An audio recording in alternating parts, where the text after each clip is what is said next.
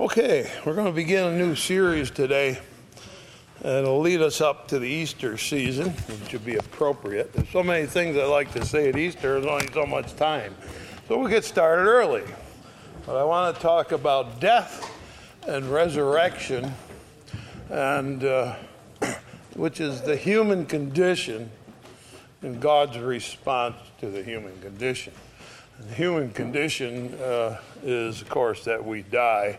So in chapter 3 of Genesis, we have the beginning of what would be death. And we'll begin to talk about it. But we have to start with this. Humans were never meant to die. Humans were not meant to die. God didn't make humans so they would die. God made humans with a plan that they would live down here on earth and grow and develop and become what they ought to come and then go up to heaven without dying. That was the plan that God had. God didn't make people so they would die. All right? And it comes, of course, as you know the story of Adam and Eve in the garden. Satan comes and says, did God say don't eat that? Don't listen to God. And so they disobeyed, ate of the fruit. And in chapter 3, we have what's called a curse. Verse 17, chapter 3 of Genesis. And unto Adam God said, because thou hast hearkened to the voice of thy wife, hast eaten of the tree of which I commanded thee, saying, thou shalt not eat of it. Cursed is the ground for thy sake. In sorrow shalt thou eat of it all the days of thy life. All right, so he says, first we're going to curse the ground. Thorns also and thistles shall it bring forth to thee. Thou shalt eat the herb of the field. So the first curse is on the ground itself. And that means those weeds that grow, they weren't there before. All this stuff that makes it hard, it wasn't there before. All right, and so suddenly it becomes a lot harder to grow things. Before, everything was on a tree, you go up and eat it and you're all set. Verse 19, in the sweat of thy face shalt thou eat thy bread. All right, so you're going to have to work. The second curse is work. Right? We tell people it's a virtue to be hardworking, and it is a virtue. Not anything good to be lazy. But you understand that part of that work was made necessary because of the curse. Now, till thou return to the ground, for out of it was thou taken, for dust thou art, and unto dust shalt thou return. So it made you out of the ground. Took pieces of the ground, elements, put it together, turned you into a human body, breathed into you, and you became a living soul. He said, now what's going to happen is you're going to deteriorate until you die. You're going to die. Humans were not meant to die, but they're going to die. And how does it come to be? Well, that's how it comes to be. It's the curse. And so, number one, God's response to humans dying. All right, God made a response. And in Ezekiel, we don't have to turn to this one, but it's given as a general rule, law. This is it. The soul that sins, it shall die. So that was the law. It couldn't be changed. If you were in rebellion against God and you refused to cooperate with God, then you're going to have to die. So humans, he says, through Adam came into the human condition, death. And no matter how hard we try to cover it up, no matter how hard we try to avoid it, it just comes. You can't stop it. It just comes. Now, there are things that we know about death from the Bible. We're going to put together a little list. Of course, it's unnatural. Remember, it's an unnatural thing. How many people have been there when people have died? There's a few of you who have been there when people have died. As a pastor, I've had lots of opportunities to be around when people die. And it has something about it that's, to me, it's very unnatural. Right? But we can learn to look at it in a better way, I think. We got to know what the Bible says about it. And so the Bible tells us things about death. And I'm going to go through 3 or 4 of these so that you get it. We get like a little list of thinking about death. And the first one is in 2 Kings chapter number 20. We have here Hezekiah the king. And he wasn't that old. But chapter 20, in those days was Hezekiah sick to death. He's going to die. Prophet Isaiah, son of Amos, came to him and said unto him, Thus saith the Lord, set thy house in order, for thou shalt die and not live. You're going to die. A message from God. Whew. He turned his face to the wall, prayed to the Lord, saying, I beseech thee, O Lord, remember how I have walked before thee in truth with a perfect heart, and have done that which is good in thy sight. And Hezekiah wept sore. And so one of the things about death is that it has connected to it, there's a sadness. It's always been there. There's always that in it. All right, you can't help it. And Hezekiah is sad. And it came to pass before Isaiah was gone to the middle court, he turned around and walked away. The Lord came to him, saying, Turn again, tell Hezekiah the captain, my people, thus saith the Lord God of David, I heard your prayer, seen your tears, I will heal thee. On the 3rd day thou shalt go down to the house of the Lord, I will add to thy days 15 years. So God says, stop that. You're crying, feeling really sad, and I'm going to change it. I'm going to give you 15 more years. So it's a recognition of God on the sadness of death. Now, Ecclesiastes is a book that's full of wisdom, and it has a lot to do with life and death. It explains things, and you've heard this one, certainly. The second one, to everything there's a season, a time to every purpose under heaven. There's a time to be born and a time to die. And so there is a time to die. There comes a time for all of us when it's time. And it becomes pretty clear as it gets close that the time is coming. All right, it's clear enough, and we can see that when it comes. So we know that as we think about death, there's a sad thought about it, but there is a time. God has set a time when you're going to die. Does that mean you can't get hurt until then? No, if you jump off a cliff, you're going to die from that. Climb up the steeple and jump off, you're not going to live. All right, but God didn't do that. All right, you allow your life to unfold and just let it roll the way God has a plan. He's got a time set, and you can do it in His time. And so that's something we really need to think about. God has a time when Eric is no more. Now that's good. I'll take that time. I'll be busy till then, but when that time comes, it's okay. My time has come. Ecclesiastes chapter 12 is a very important one, and this is the one that I use more than anything else when I'm standing by a graveside, which I do often. Ecclesiastes 12:7. Then shall the dust return to the earth as it was when people die. And it gives the reasons for people dying up through to chapter 7. So the dust shall return to the earth as it was, or the human body going to fail and go back into the ground, deteriorate, and the spirit shall return to God who gave it. And so at the point of death, we return to God. All right? Everybody does. You say, well, not people who don't believe in Jesus. Yes, they're going up to God too. And what happens when they get there is another story. Okay? But everybody will go to God, and you're going to face God. For some, happy times, others, not so good. All right, and here's why. In Hebrews chapter 9, you get this good comment here. It's very much a part of how we think. Hebrews chapter 9, and I'm looking at verse 27. as it is appointed unto men once to die, but after this, the judgment. All right, and so once to die, we get to die. He says in Ecclesiastes, we return to the Lord. Well, we return to be judged.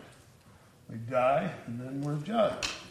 God says, all right, let's look at you, see how you made out in that. And so I'm going to put another one in here which changes a lot. It's funny how the Bible has these 2 points of view. Because remember, death is a sad thing. And we're going to talk about resurrection tied in with that.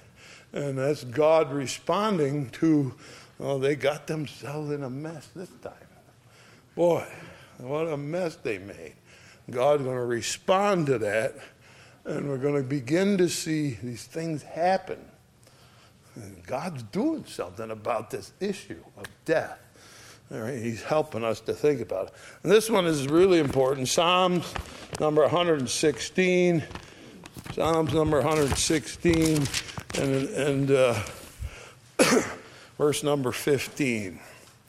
Precious in the sight of the Lord is the death of his saints. Precious in the sight of the Lord is the death of his saints. So when God looks at somebody who trusts in him with all their heart and lives for him, and he's thinking about, this is good, he says, this is very precious. Their death means, of course, what? We'll be reunited. We'll be reunited. And he looks forward to that. He looks forward to us being face to face with him. He's anxious for that to happen. So he says when saints, when people who believe in God are dying, and I remember a story of my great-grandmother.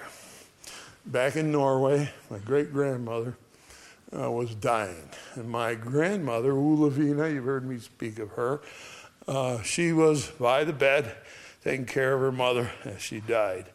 And suddenly, just before she breathed her last breath, she said, look, there's a bright light just outside the window.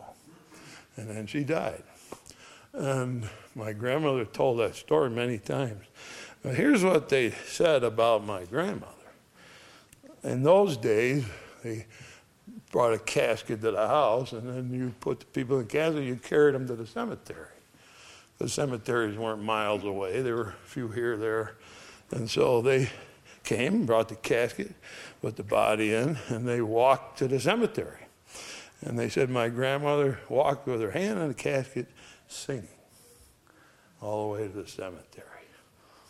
She understood that precious in the sight of the Lord is the death of his saints.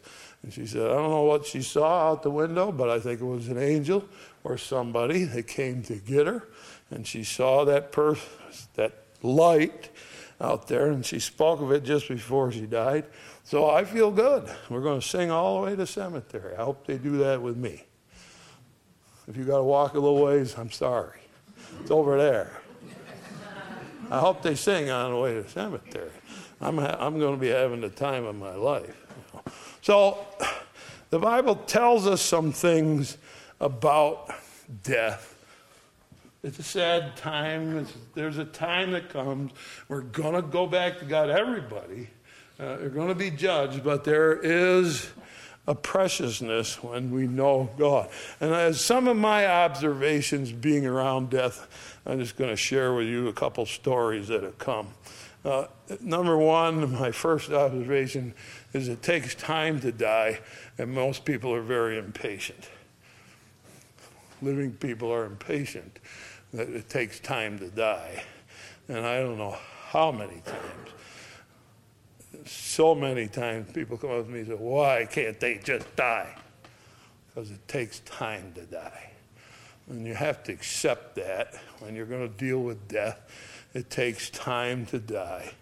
And then the second thing you got to realize is that God is very present when somebody's dying. He's very present. God's presence, we promise, when we meet together in his name, God promises. But there's something about dying that's a very, Because God is very present. You can feel him very easily. And then I would say this, a third observation. Some people die hard.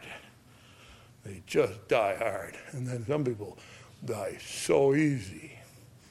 And death is an extraordinary thing, and I can't explain it. I've seen people just in agony and going on and dying and trusting in God, but it's a hard road. And then I've seen my father-in-law. We were sitting and talking to him in his bed. They gave him medication. We went out of the room, and they rolled him over and got him set, and we walked in, and he died just like that. We were talking to him, laughing and talking and fooling around, and in 2 minutes he was dead. And that's the easiest I ever saw anybody die. And his family seemed to have that. His father was walking down the cellar stairs, got to the bottom, sat down and died. And so it can be either way. It can be a hard road. And the best thing you can read for that, if you want the most information available, is Pilgrim's Progress. At the end of Pilgrim's Progress, the second part, there's a whole group of them traveling to heaven, and they come to the river. Death has often been described as crossing a river. And some of those people get halfway out and the water's over their head and they're gasping for air and struggling and don't know if they're going to make it. And other people, they said, just walk right through like it was an inch deep, went to the other side. Some people die easy and some people die hard. And there's no calling it. You know, we do as a society what we can to make it easy, but I don't think that we're always successful with that. Different opinions about that. Secondly, another thing that I recommend is that you always talk to people as they're dying. They can hear you, and most everybody agrees that they can be heard. So they said you need to talk to people when they're dying, and nobody really likes to do that. And when my mother was dying, the whole room was full of people. Nobody would say anything. So, being big, mean Uncle Eric, I said, you, come here. Go over and say hello to Grandma. So they said hello. Hey, Grandma. I said, you can't say it so she can hear you. So she said, hi, Grandma, and she opened her eyes and smiled. And opened her eyes in 3-4 days. But you want to hear, people want to hear a voice. And I had 2 cases. One case where I went in, a whole room full of people are all sitting around, nobody's talking to the poor lady. She's gasping for breath and struggling. So I went up to her and I said her name, and I said, you need to relax, dear, relax. And she went, everybody thought, Dad, you killed her. But I didn't. She just finally relaxed. And she lasted another hour or 2, just calm and as could be. We need to talk to people. And then I went on the opposite side. I went to a room where nobody was there. A lady was dying and no family showed up. And so I went into the room and sat with her, and she was heaving up and down the bed. And I said to her, dear, you just need to relax. Let's trust in God. I said it loudly, right in her ear. That's how you talk to people who are dying, right in their ear. I said it loudly, and I said, you need to trust God. And she just calmed right down. And about an hour, she was dead. And so people need to hear your voice when they're dying. Don't be afraid of it. It's okay. It will help a lot. How does it feel when the soul separates from the body? Well, I think there's different feelings about that. But there are some authors who said it must be very painful to pull the two apart that have been glued together your whole life. Disagree with that. I think it's free. I think it's free. There are accounts. People write books that I had a death experience, and in general, some of them are kooks. I mean, you don't have to read long. This guy's kooky. He's making it up as he goes. But there are honest people who have written, and most all of them will say the same thing. It just floated up. And my father had a dream when I was a young kid. And he always went upstairs and prayed in his room. And we were told, no noise in the house. Don't you touch that door. He's up there praying. You keep your mouth shut. Respect that. And we always did. Well, he came down one time after quite a long time, and he said, oh, you can't believe what happened. He said, I dreamed I died, and I just lifted up my body, and I floated right through the window, and I was going up, and I could look back at the house, and you all here, and I knew I was leaving you, but he said, it felt so good.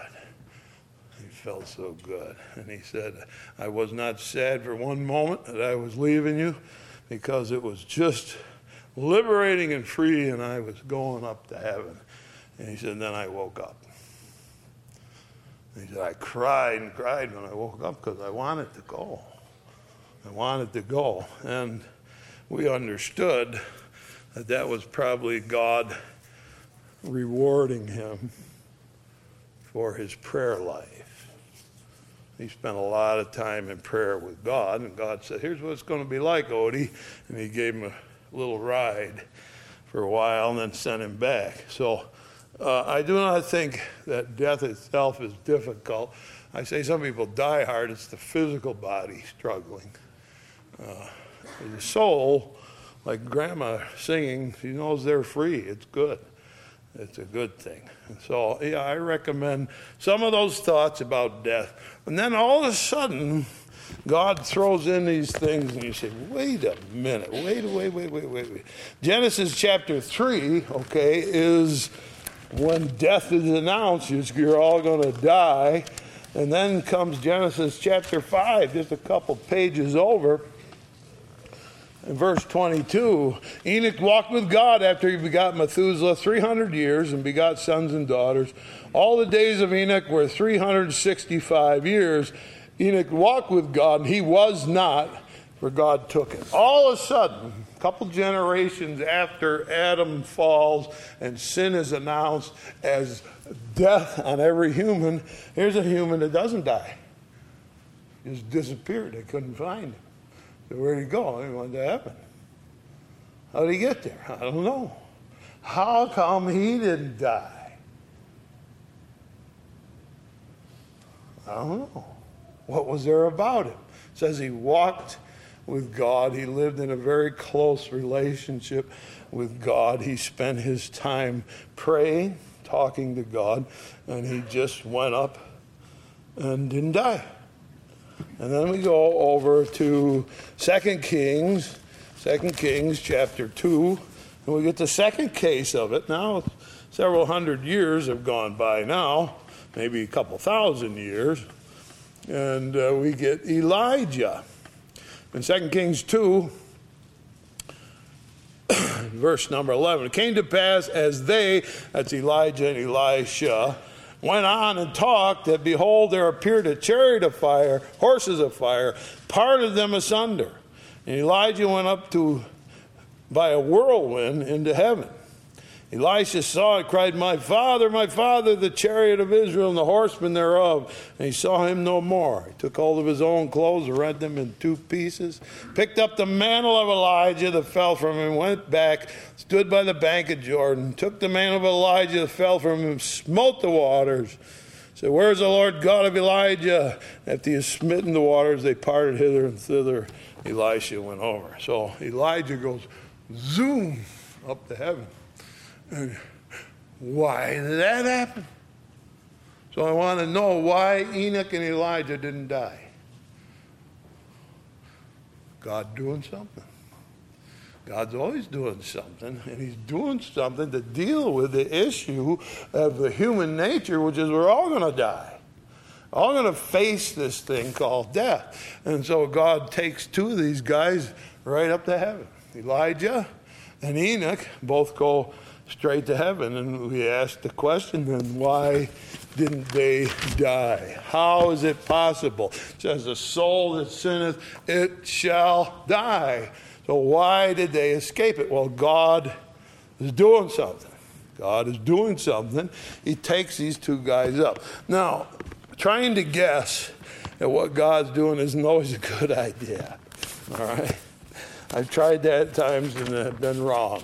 All right? So you can't always guess at what God's doing. But people over the years have asked the question, why did these two guys not die? What is there about them that made them extraordinary and unique? And we are guessing now. I think it's a good guess, but we're guessing. We're in Revelation chapter number 11, and we start at verse number 3. I will give power to my two witnesses. So there's two people in the end of time when the Antichrist is running the world. And they shall prophesy 1,260 days, clothed in sackcloth. These are the two olive trees and the two candlesticks standing before the God of the earth.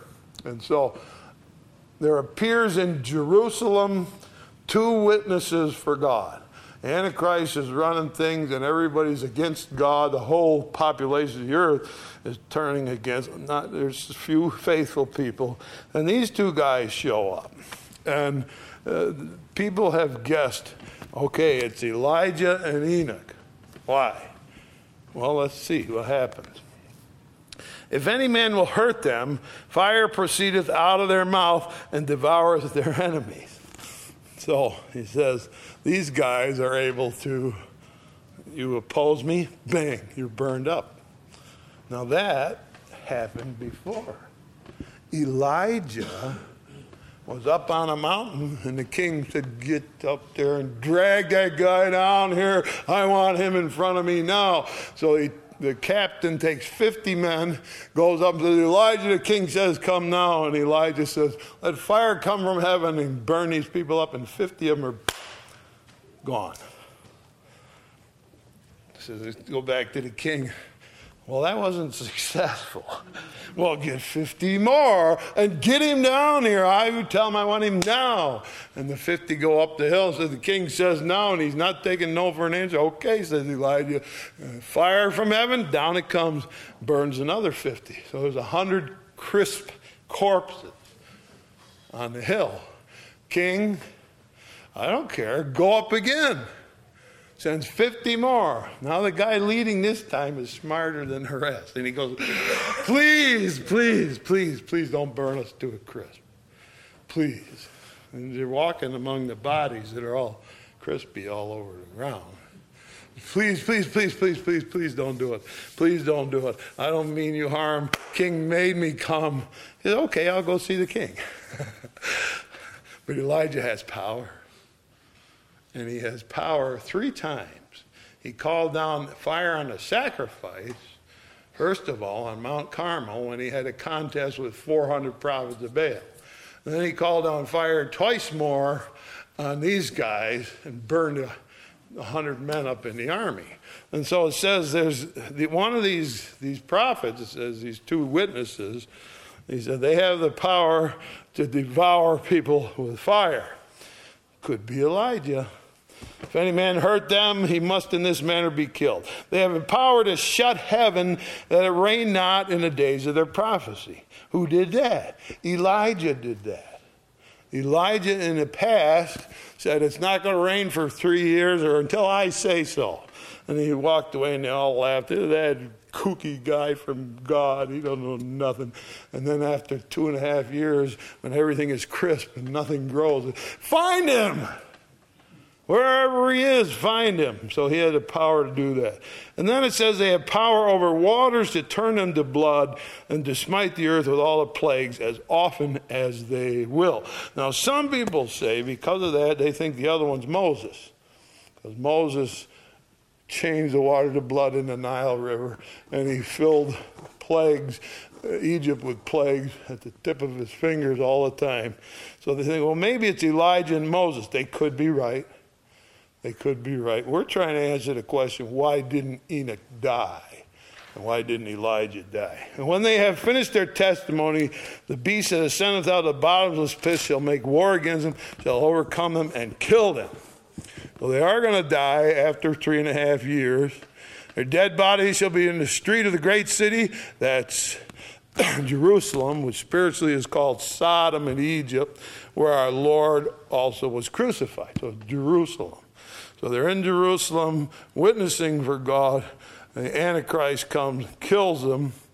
And they and the people and kindreds and tongues of the nations see their dead bodies 3.5 days, and shall not suffer their dead bodies to be put in graves. So leave them there so we can all rejoice that these pain in the necks are gone. They that dwell in the earth shall rejoice over them and make merry and send gifts one to another, because the 2 prophets tormented them that dwelt on the earth. After 3.5 days, the Spirit of life from God entered into them, and they stood on their feet. Whew. That'll make that hair stand up on the back of their neck. 3.5 days dead. Everybody's having a party over it, and then all of a sudden, resurrection. They're alive. So people think Enoch and Elijah didn't die because their death is going to come later. And God will send them back to earth. They will be the witnesses for God in the last days. They will be killed, and God will resurrect them after 3.5 days. And they heard a great voice from heaven saying unto them, come up hither. They ascended to heaven in a cloud, and their enemies beheld them. Won't that be something? You remember that ever happening before, where somebody went up and, Jesus, right? Went up and disappeared in the clouds. So the question comes then, why didn't Enoch and Elijah die? How does it come those two didn't die? I mean, we got to answer the question, because we're going to think about what God's doing. All right, here it is. God has power over death. Don't think he doesn't. He does. He has power over death. Before Jesus died on the cross, he had power over death. Nothing is out from under his power. And death was in his control before that happened. So Enoch didn't die. Why? Because God said, I don't want you to die. You're coming up here, because God can do and say whatever he wants. God can make things happen. And death had no limitation to God. Now, the fact that humans all die, say, what is that? Well, that's a result of the consequences of our action. And in general, God says that's okay. And it may be that these 2 witnesses are gone up to heaven. They're going to get their turn to die, because soul that sins, it shall die. And that could be what it is. Point being that God reigns supreme. Death has its place. And he said we're going to die, but he could change things. And so we will go through over the next few weeks examples of resurrection. Why did God allow certain times death to be reversed? What lesson was he doing? How was he speaking to the human race and saying, watch this, now watch this.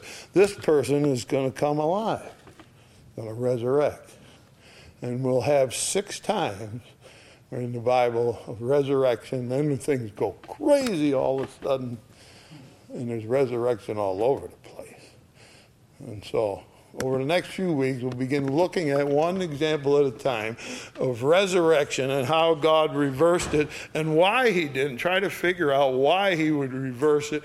Are we going to be right about everything? No, but we're going to think about it.